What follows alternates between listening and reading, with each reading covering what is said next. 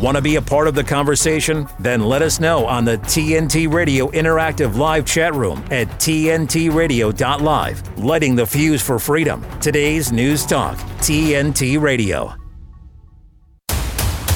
The Steve Malzberg Show on today's News Talk Radio, TNT. Hi, folks. Welcome aboard. It is 4 minutes past the hour of 9 p.m. Eastern Time here on the East Coast of the United States on Monday night. And you know what day and time it is wherever you are listening to the Steve Malzberg Show or watching the Steve Malzberg Show. I say this every day because it's true. I live and breathe news. Okay, not that I make news, but I consume it. It's my passion. And that's what I do. That's what I've always done. You know, my work was my life. And then when my son came along, my son became my life.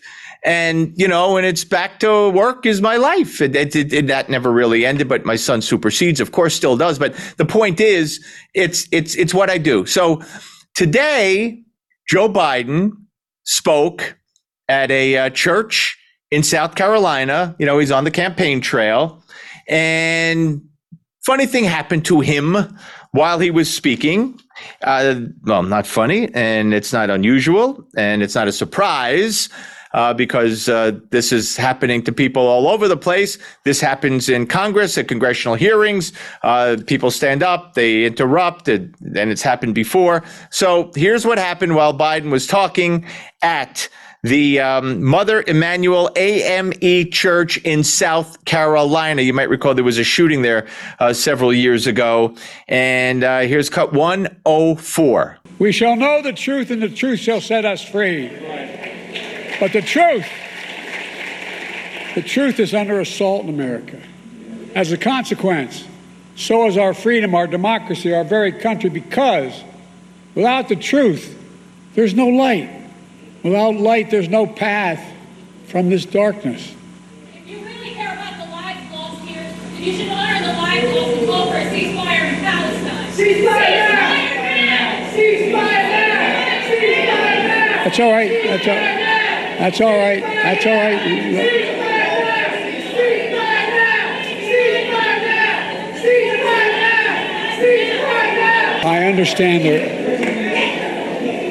I understand their passion, and I've been quietly working with the Israeli government to get them to reduce and significantly get out of Gaza. I'm using all that I can to do that. Oh, boy. So look, this is not a shock. This is not something earth-shattering. But I picked it up right away, and one person on Fox picked it up right away because they interrupted the speech after this outburst and was over and the speech resumed. They cut out for a second to comment on it. But this is placating. This is placating and trying to solve his problem within the party for progressives and on the left and anti-Semites, who want Israel to just surrender to Hamas. You never hear, now you're not going to hear it from these Palestinian supporters, Hamas supporters, but you never hear the left say, hey, you want to end all this? You want to get Israel out of Gaza? Hamas, wave the white flag. Surrender. Let the hostages go. Hey, terrorists, surrender. No, but Biden's been working behind the scenes to try to do what he can do to get Israel to get out. That's the answer. That's the answer. Let Israel get out of Gaza, Joe. So again, it's not a shock, because we know there's a big discrepancy and disparity between Israel's position, the position of their war cabinet on where the war is and where it's going, and the U.S. administration. I read today that people within the administration are telling Israel, you better not go after Hezbollah. You better not go. You can't win. Well, if Israel can't win over Hezbollah, then the people who have been forced out of their homes on that border, the northern border of Israel, are never coming back. And with the rockets that Hezbollah has, thank you, Iran, if they start shooting them They could reach Tel Aviv and other cities. So if Israel, if the U.S. administration is telling Israel they can't win against Hezbollah, don't do anything, Israel they might as well wave the white flag on their way out of Gaza, which is what Biden's telling. You don't tell. What you say to these protesters is, this isn't the place. This is a church. There's a purpose to this. And this isn't the place. No, yeah, I understand. Yeah, and I'm trying. So keep up the protests. Go block traffic to airports. Let workers get, not unable to reach work. Children unable to reach school. Keep blocking roads. I understand your passion. Yeah, just keep kicking in doors at Grand Central and climb up of the street lights and take down U.S. flags. And I understand your passion. Huh? That's not the appropriate answer for right now at that venue. Okay, let's move on, because there was a lot of other things that Joe Biden said. We only have one more bite from Biden because, how much could we take? On Friday, we played you his remarks from Friday, his speech near Valley Forge in Pennsylvania. That was a winner and a half. So here he is getting back on target and all that. Here's 105. That's why time and again they lost in every court of law that challenged the results. 60 losses in courts of America. There's one thing they don't have. They don't have respect for the 81 million people who voted the other way, voted for my candidacy, and voted to end the presidency. In their world, these Americans, including you, don't count. But that's not the real world. That's not democracy. That's not America. In America, we all count. In America, we witness to serve all those who, in fact, participate. And losers are taught to concede when they lose. And he's a loser.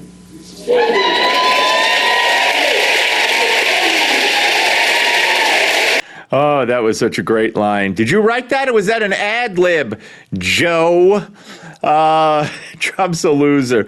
Okay, please, when you lose, you're taught to concede. Tell it to Stacey Abrams. Tell it to Al Gore. Tell it to Hillary Clinton, who, may have conceded, but then went around saying it was stolen, it was Russia, it was this, it was that, and countless others who did the same thing about Donald Trump's victory. So spare me. Now, of course, at the beginning of this speech at the Black church, if you follow Joe Biden and you know what he says over and over and over and over, if he's talking to a Jewish audience, no one's more Jewish than him. If you're talking to a Puerto Rican audience, no one's more Puerto Rican than him. If you're talking to a Latino audience, you get the picture? So when he talks to Black audiences, inevitably it comes up that he has spent more time in the Black church than any Black person he knows. And he said something very similar to that today about a Black church in Delaware where he joined the civil rights movement. Now, that whole lie that he helped desegregate theaters in Delaware and he attended Black services, that's all been disproven. He admitted that he didn't do that, but he keeps telling it because he's either sick in his head from age, or he's just what I believe he is, a compulsive, lifelong liar, a plagiarist, a cheat, and a liar. That's what he does. And he brought up his son, Bo. I don't know if he said directly he died in Iraq, but he talked about Iraq in relation to Bo. He did serve there. He didn't die there. But this Black church thing, I spend more time in the Black church than any Black I know, blah, blah, blah, blah, blah. Well, let you hear from this champion of Black people, okay? He's such a champion of Black people. Now, this cut has, I believe, 4 different clips. There's a clip of him talking about people of color and 7-Elevens in Delaware. 7-Eleven, the stores. There's a clip of him weighing in on Barack Obama, the candidate, when Barack Obama first was running for president. Now, keep in mind, many Black people had run for president prior to Barack Obama, but you'll hear what he says about Barack Obama. There's also one here where Kamala Harris at the presidential debate in 2019, before she dropped out, equated Joe Biden to his face with segregationists. And then there's the one where he told Charlemagne the God that if you don't vote for me, you ain't black. Okay, so just watch this. Remember, this is the champion of African Americans, the civil rights leader, Joe Biden. Here is cut J09. You cannot go to a 7-Eleven or a Dunkin' Donuts unless you have a slight Indian accent. I'm not joking. The first sort of mainstream African American who is articulate and bright and clean and a nice looking guy. I mean, that's a storybook, man. It was hurtful to hear you talk about the reputations of two United States senators who built their reputations and career on the segregation of race in this country. And it was not only that, but you also worked with them to oppose busing. It's a long way until November. We got more questions. You got more questions, but I tell you, if you have a problem figuring out whether you're for me or Trump, then you ain't black. Then you ain't black.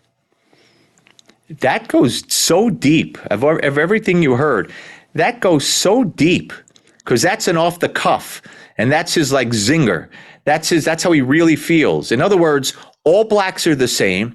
All blacks have the same concerns. All blacks should vote the same way. They're all monolithic because they're black. Their interests are the same.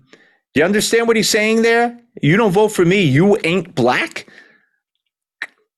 How racist. The first thing with you can't go into a 7-Eleven or a Dunkin' Donuts without having an Indian accent. I mean, that's, again, that would get a Republican kicked out. That's just crazy, sick Joe Biden talk. But what he said about Barack Obama, during Barack Obama's first run, I believe while Biden was still running in the, for president at that time. And what he said about Obama was that he's basically the first clean, articulate African-American to run for president. Clean? Was Shirley Chisholm, the former congresswoman, dirty?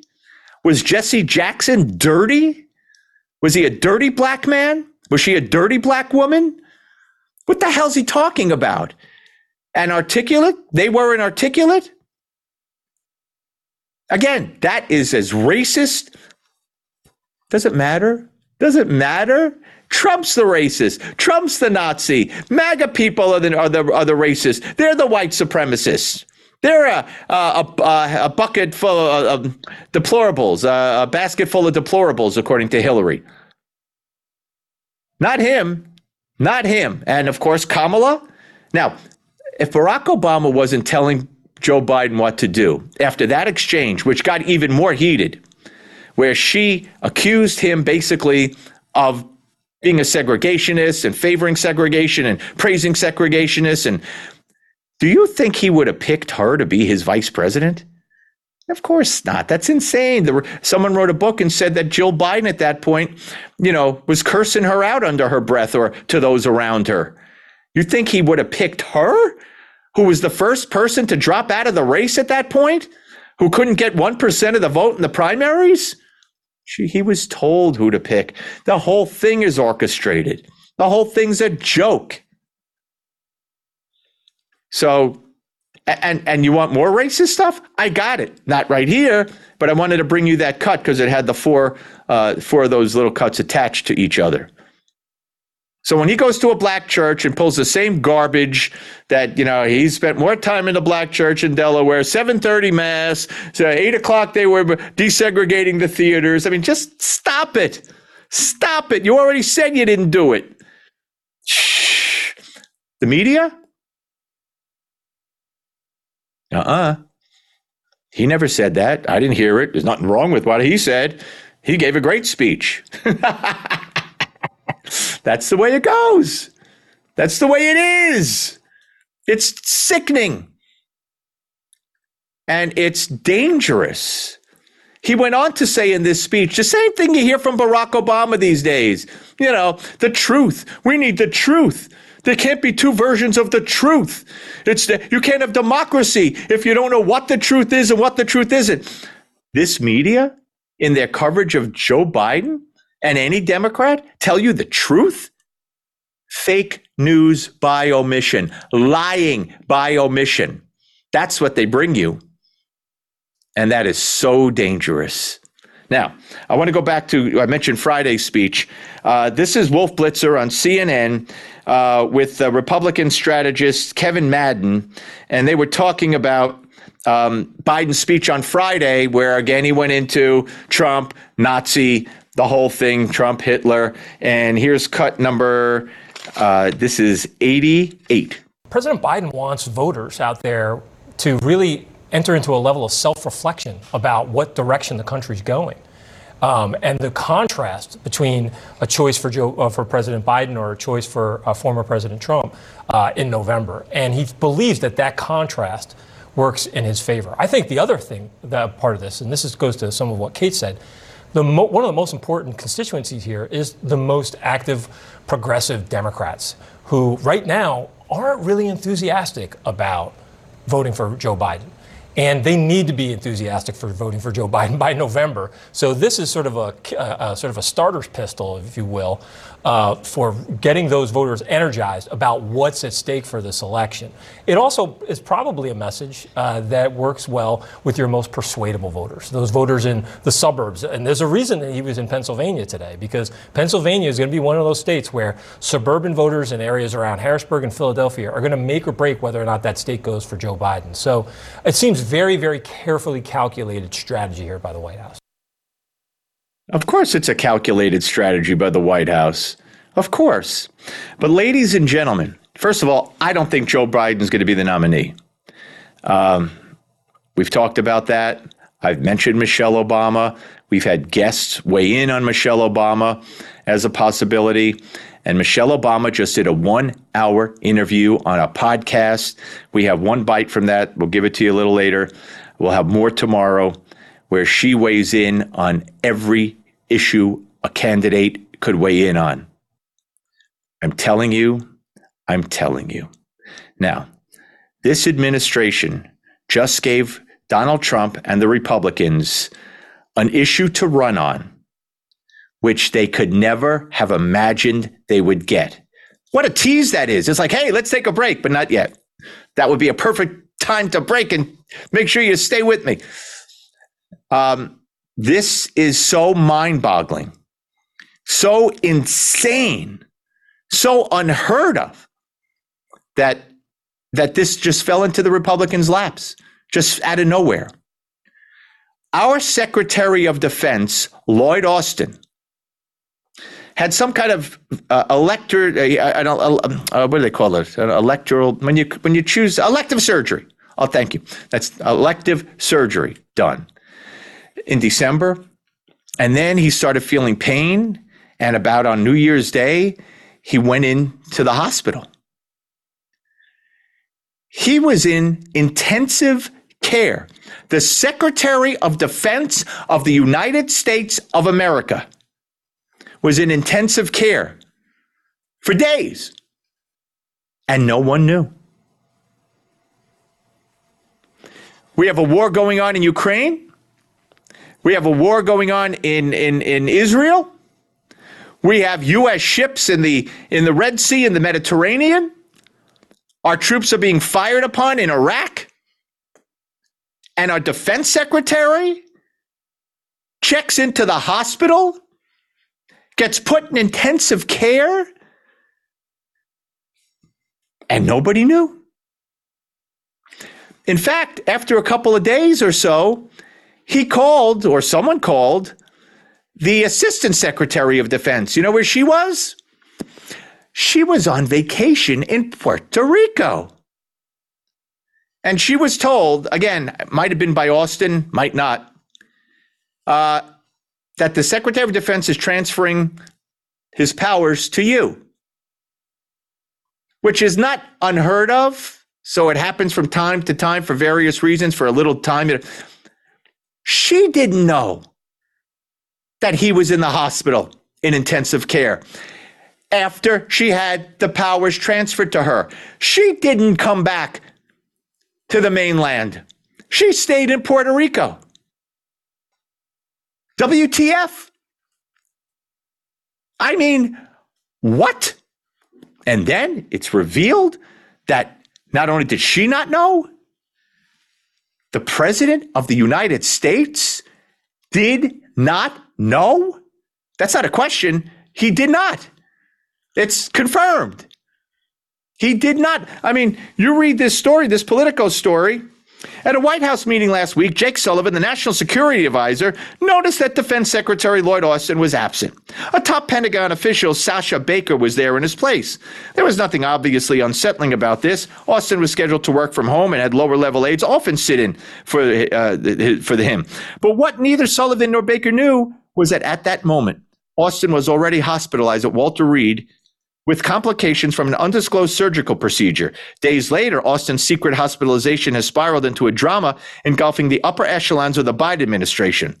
Senior White House officials are struggling to answer questions about who knew what and when about when Lloyd Austin went in the hospital. And since the Pentagon went public with the situation Friday night, new reports are coming in, including Politico's disclosure Saturday evening that the Pentagon had not informed President Joe Biden or the National Security Council for days that Lloyd Austin, the Defense Secretary of the United States, was out of service.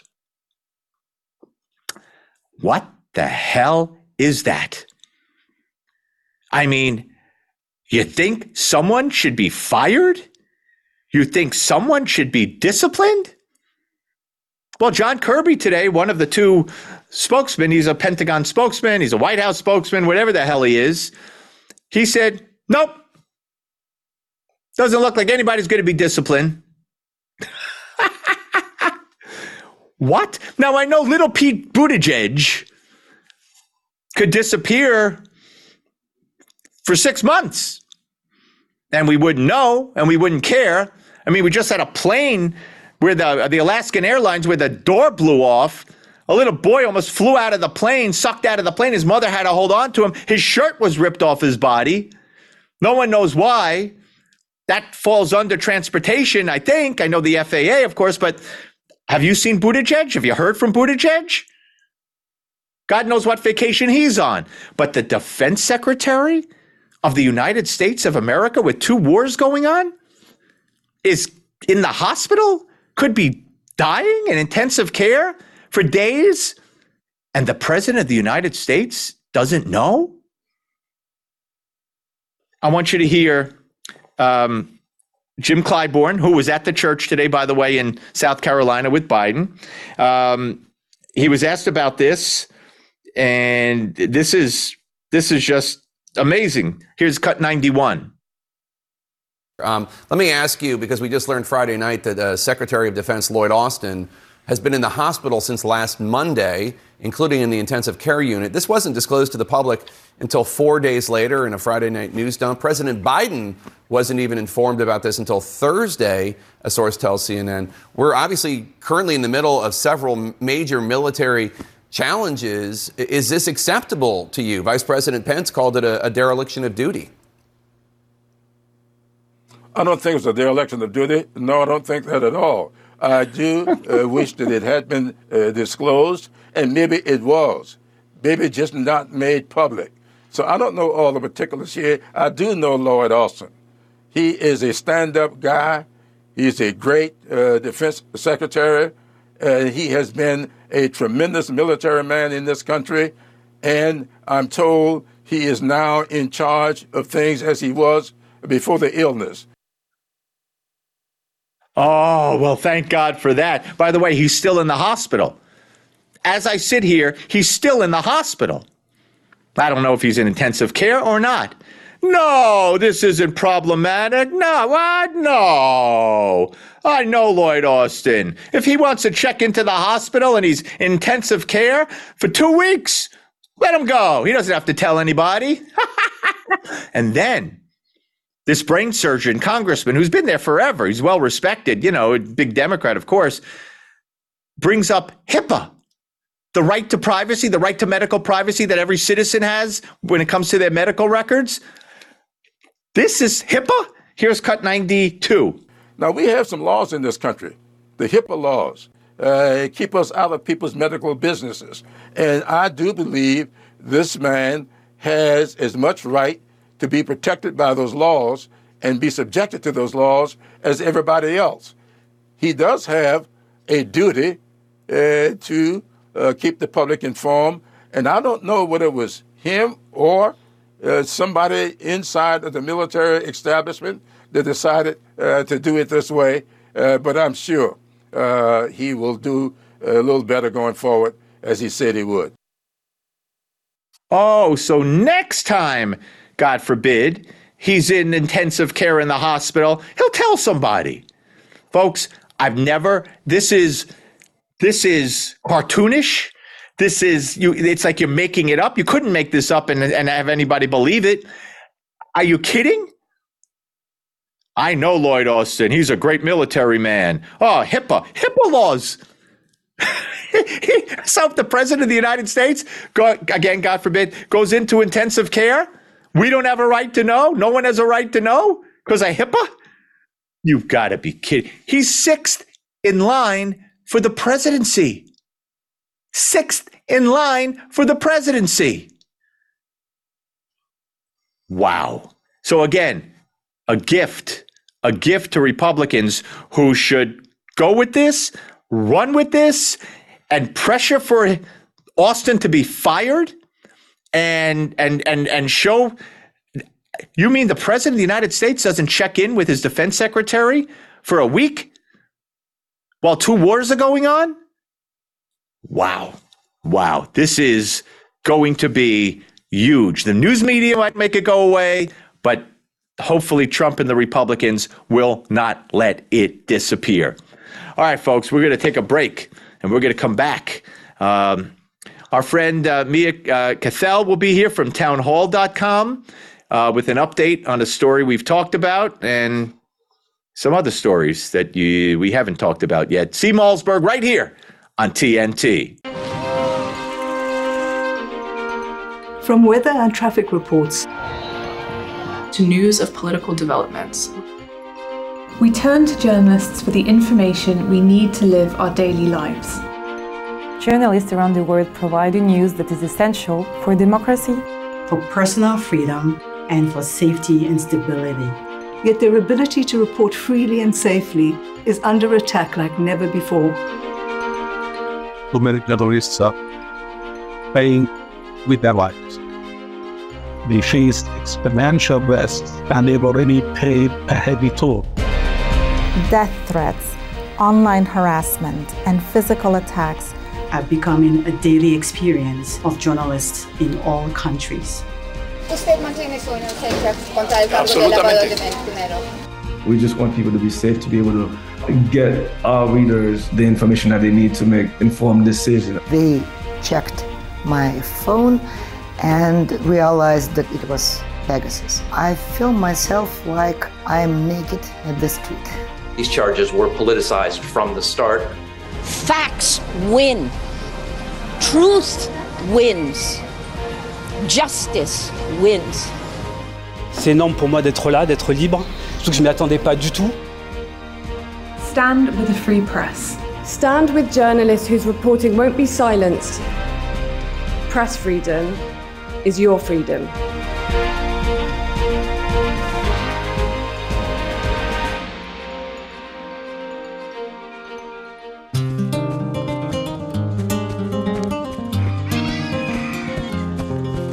She used to dance and dream of a better life, a brighter future, with nutritious food to eat, a chance to learn, to get an education, and do incredible things. Today, thanks to Children International and friends like you, she dances for the world. Together, we give children in poverty a chance to set their sights high and achieve their dreams. By ensuring that they have access to healthcare, education, life skills, and more, so they can grow, thrive, and believe in themselves. Gracias. Gracias. Learn more about Children International and join us in our life-changing work at children.org today. Unbiased information. Honest and forthright. News without the misinformation. It doesn't matter what side you're from. What matters is what you say, the truthfulness behind it. Today's News Talk Radio, TNT.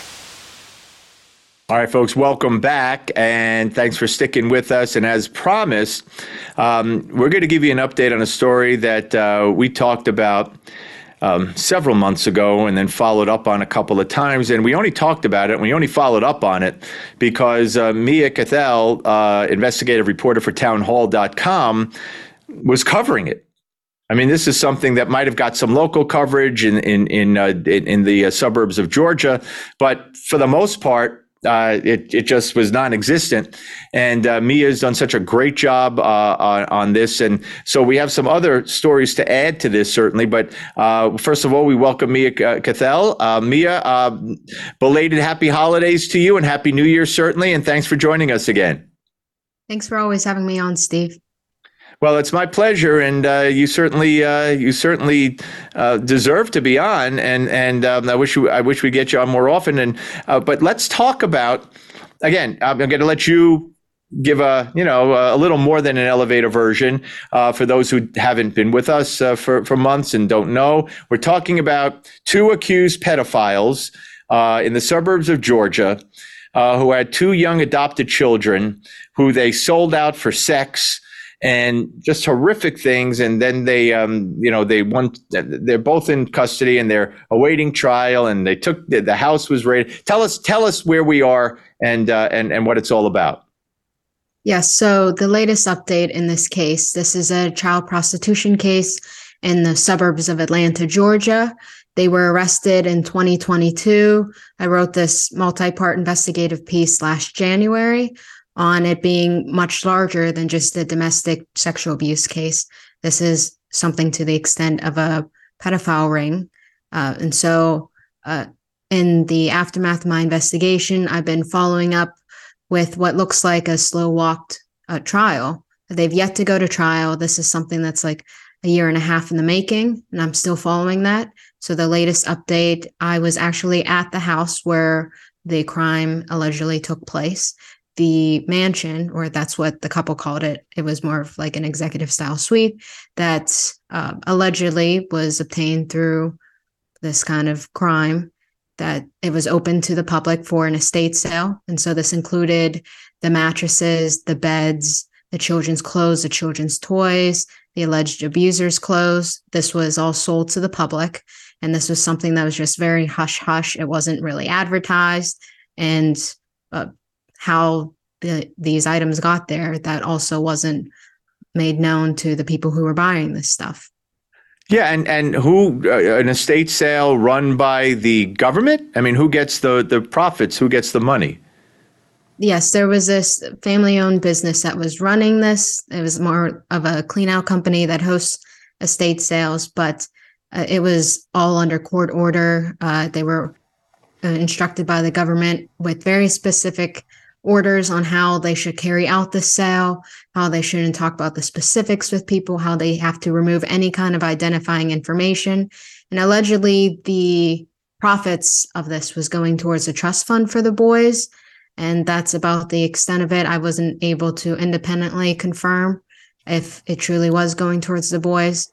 And so that's what the estate sale company told me. And that's what I was going to ask. I was going to say, shouldn't these two victims, alleged victims, be profiting from this? So where are we on the court calendar? I mean, when could we expect? When's the next court date, if it's scheduled, and where are we? And when do you think will there be a trial? Will it be a plea, guilty pleas, or one turning on the other? Where do you think we are with that? The last hearing was, I believe, in May. There was a motion hearing and they are still deciding on spousal immunity. Other things are still rolling on, but I think it's based on what the GBI says, Georgia's Bureau of Investigation. They've taken all of this footage, it's like terabytes of surveillance footage that the alleged abusers took, live streaming the sexual abuse in the house. And they're looking at the metadata and seeing if they can corroborate the timeline of what the children told authorities. And so that's how they can nail down how many times this occurred, when this occurred. And I read from the warrants that the abuse happened at least once a week. So this is a weekly basis that the children were raped. So this is something that's going to be very extensive. And we still don't know, Mia, where the children are. I mean, I know I think you told me the last time that as far as we knew, that they were placed in kind of a facility where they're awaiting their next foster care home or something like that. I mean, is that, do we know, are they still in this, like, I don't know what that waiting center would be called. Are they there? Have they been a quote unquote adopted again, or what? I was just told that they're back in DCFS custody, presumably foster care placements, but none of that is made publicly known. I was also informed that the children were able to walk through the house again and decide which belongings they'd like to collect. But again, this is from the company that's presumably taking a cut of the sales, because I don't believe they were purely doing this out of charity. I believe there was a kind of partnership here.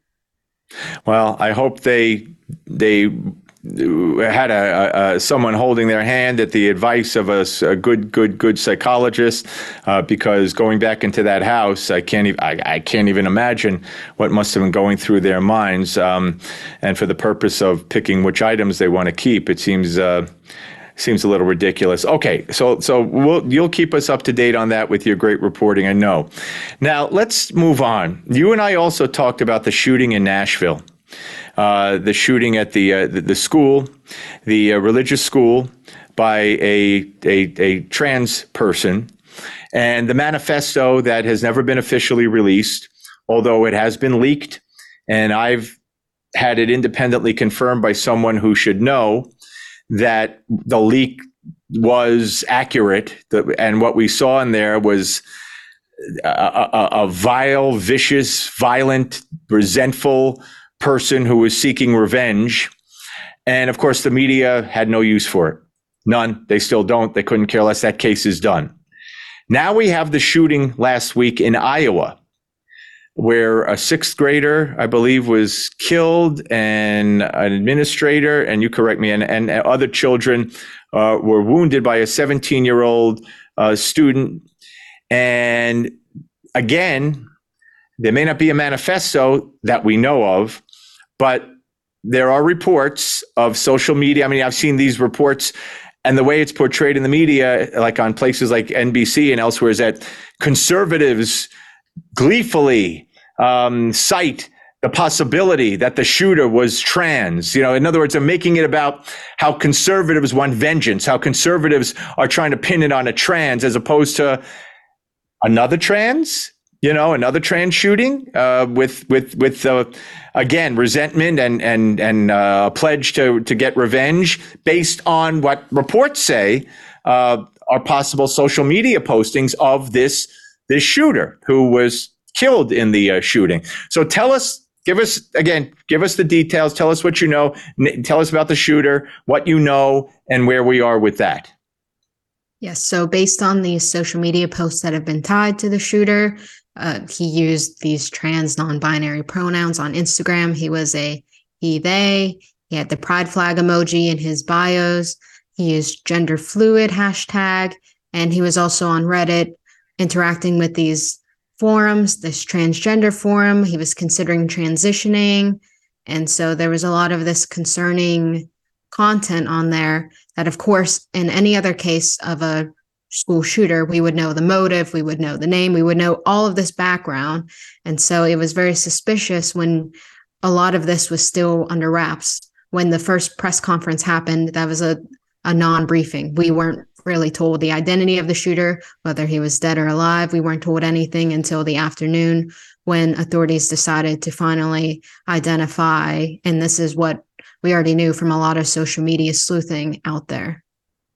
So again, they haven't officially, I mean, there's been no police update as to here's what's accurate, here's what we found on the social media. He was a trans, or none of that. No, none of that. And quite frankly, probably none of that will be forthcoming, correct? Yes, a lot of it is still being swept under the rug. I believe there was a report out actually by NBC saying that the shooter was on Discord, which is like a gaming discussion forum, and there was a school massacres related chat room where he was revealing that he was going to shoot up the school. And I believe one of the Discord users had reported the chat to FBI in the past, but there was no follow-up. So we're talking to Mia Cathell here on the Steve Malzberg Show. Mia, of course, investigative reporter for townhall.com. Check out the site. Check out all her work. But Mia, if this was a white MAGA cap wearing guy who shot up, the school, and if the trans in Nashville was a MAGA cap wearing or a white supremacist and went into a black school, the way this trans went into a religious school, you'd hear Biden would have talked about it at the church today, and they would have talked about it last Friday in his speech then. But this just doesn't count. They will not tell you. They don't want to make any connection. So what? One was trans, the other was trans. So what? It's not journalism. It's worse than not journalism. It's worse than fake news by omission. It's just dishonesty. It's brainwashing the public. It's withholding information. It's not letting them know there's a problem out there. Exactly. The identity of the shooter, however he identifies, suddenly doesn't become an issue whenever it's something like this, similar to the Nashville. Oh, it doesn't matter he was trans or identified as any of this non-binary nonsense. And I saw some of the reporting, it might have been AP, focusing on how he was relentlessly bullied. And that alluded to perhaps being gay and being bullied.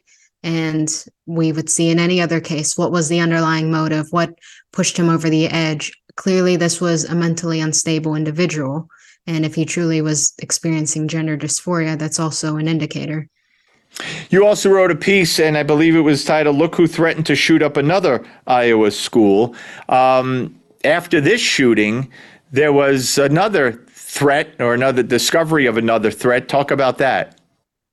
Yeah, so this was hours after the Perry High School shooting. There was a threat made to a nearby school about 40 minutes away, I believe at a Catholic school, that a student there who was 18 allegedly threatened to shoot it up on Snapchat.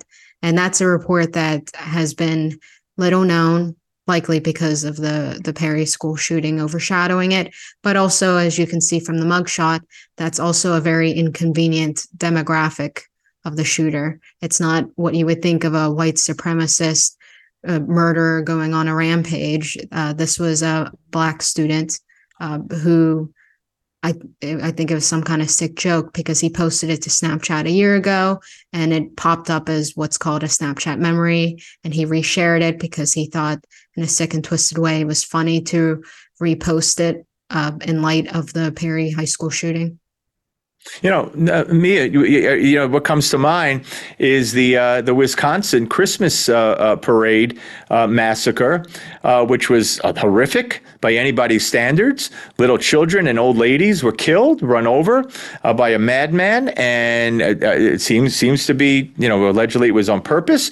And when it happened, and we didn't know who the driver was, or what color he was, or what his postings were, it was covered wall to wall. And literally the next day, when it was discovered he was Black and his postings showed BLM connections or supporting BLM and things like that, it went away. And I think there was a study done, or maybe we discussed it. I don't know, that coverage just stopped.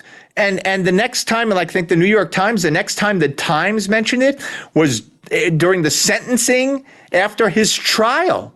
I mean, we're living in a messed up country when it comes to protecting some and villainizing others.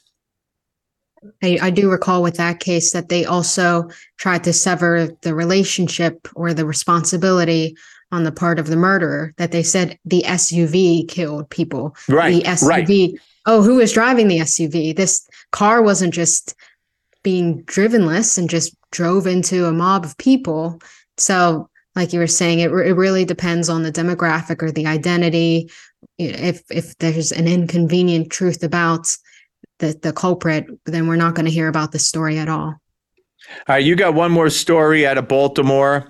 A gang member who has just been released after conviction, after serving not much time. You can't make this stuff up. Talk about that. Yeah, so the county that this happened in Maryland declared itself a sanctuary jurisdiction or a sanctuary city. And what that actually means is that they provide a refuge for illegal aliens who want to escape ICE custody, and they will shield them from federal law enforcement. If they are arrested for a crime, they won't honor ICE detainers. Instead, they will release them without informing law enforcement, and that forces the feds to have to track them down. So this specific guy, he was out there roaming the streets for years, and he was convicted of killing someone. I don't even know what to say. And you know what, Mia, and I know I must have mentioned this because I mention it all the time. Republicans have so much to run on. So much to run on. Every one of these things we're talking about, I know there's so much, and you got to pick and choose, and people have, don't want to short attention spans and all that kind of stuff. But there's so much out there, and I'll just leave you with this. If you want to weigh in, I don't know. You're in Washington D.C. I'm not, and it was a congressman from Tennessee, Burchett, who said the other day, he's been a congressman. He spent years as mayor in Tennessee and the state legislature. And he talked about, and he brought this up in an interview, not with me, that blackmail. I've often asked the question, why? What's wrong with Republicans? Why don't they communicate? Why don't they bring things up? Why don't they hold people to account? Hakeem Jeffries supported his racist uncle at CUNY in New York, City University of New York, years and years ago, when he himself was in college. Then told the media years later, "Oh, I don't remember. I didn't weigh in on that." And he did at college. He held a protest to support his uncle. My point is that Burchett says, people all the time, they go to bars, someone connects with them, they go to a hotel room. The next day, that congressman or person gets a call saying, "Was that you in the hotel room? Boy, you better not say this. You better not vote on that. You better not." How prevalent do you think things like that kind of blackmail goes on? How prevalent is it, or is it in your view, or don't you know? You could say you don't know. I don't care. I'm sure there's a lot of stuff that happens behind closed doors that we don't know about. It's Washington. There's a lot of things that are hush hush, and then they just control the optics for the media. They go to the establishment media, who will run this positive PR for them. They'll run these puff pieces, and however they want to twist the narrative, it's just whatever the people are willing to consume and accept as truth. Mia Cathell, thank you so much, and I can't wait to have you back. Everybody check out Mia at townhall.com. Have a great 2024, and I hope we speak many times, and keep up the great work. Thanks so much, Steve. All right. Folks, we have one final segment left in the hour, and we will come back. I'm Steve Malzberg. Just amazing stuff, right? I mean, amazing stuff. Mia's great. And this stuff, this stuff I haven't heard or seen anywhere else. It needs to be discussed. It needs to be talked about. But nope. Right here on TNT. It's been said that when someone you love has Parkinson's, you have Parkinson's. The truth is, Parkinson's disease doesn't just affect the diagnosed. It affects everyone who supports and helps care for them. Worldwide, over 10 million people are living with Parkinson's, a neurological disease that affects movement. And with so many places to search for information, it can be difficult to know where to begin. The Parkinson's Foundation has answers. Answers for everyone in the fight. We can help you understand the disease, help you find expert care, give you tips for living a better life, share the latest research, help you find local support, and there's a free helpline you can call. Find your answers and join us in the fight against Parkinson's. To learn more, please go to parkinson.org or call 1-800-4PD-INFO. The Parkinson's Foundation. Better lives together. Hi, I'm Smokey Bear, and I made an assistant to help you out, because only you can prevent wildfires. Hey, Assistant Smokey Bear, call me Papa Bear, because I'm grilling up dinner. Do you get it? Yes, good job. So, what should I do with all these coals? Don't just toss them out. Put them in a metal container because those embers can start a wildfire. I understand. The stakes are high. Ha, ha, ha, ha. See, Smokey thinks I'm funny.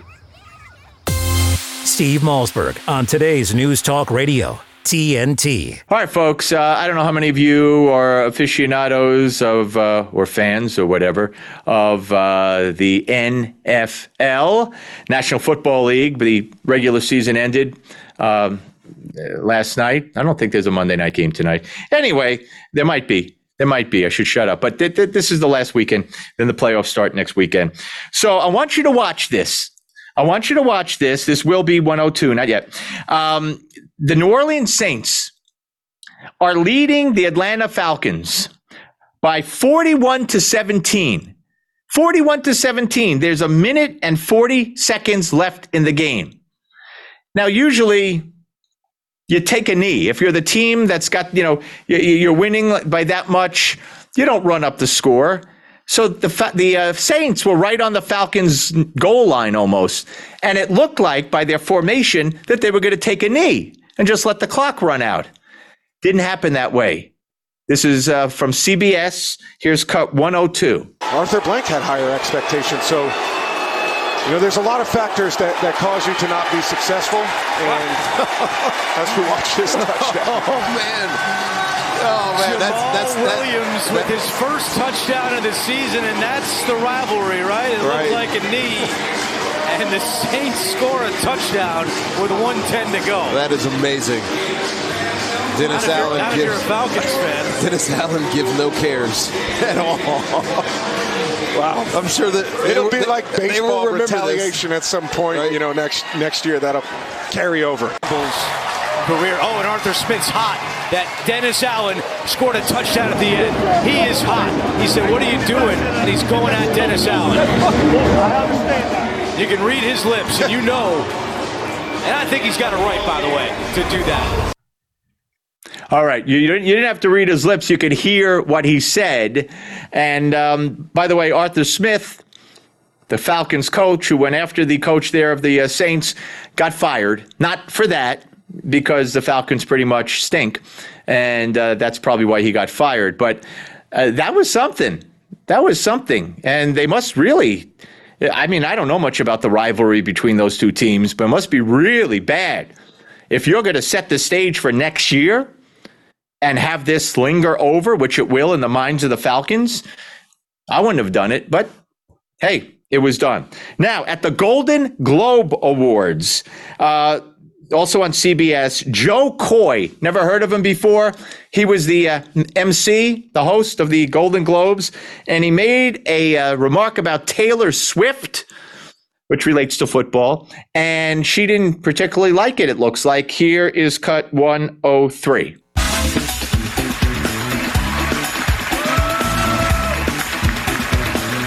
Welcome back. As you know, we came on after a football doubleheader. The big difference between the Golden Globes and the NFL, on the Golden Globes, we have fewer camera shots of Taylor Swift. I swear. There's just more to go to here. Sorry about that.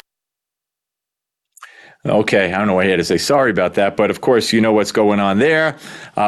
Taylor Swift, romantically linked to a member of the Kansas City Chiefs, and so every time the Chiefs are on, she's at the game, and the camera obsessively goes to the press box or wherever she's sitting in a booth or a suite, and all you see is Taylor Swift.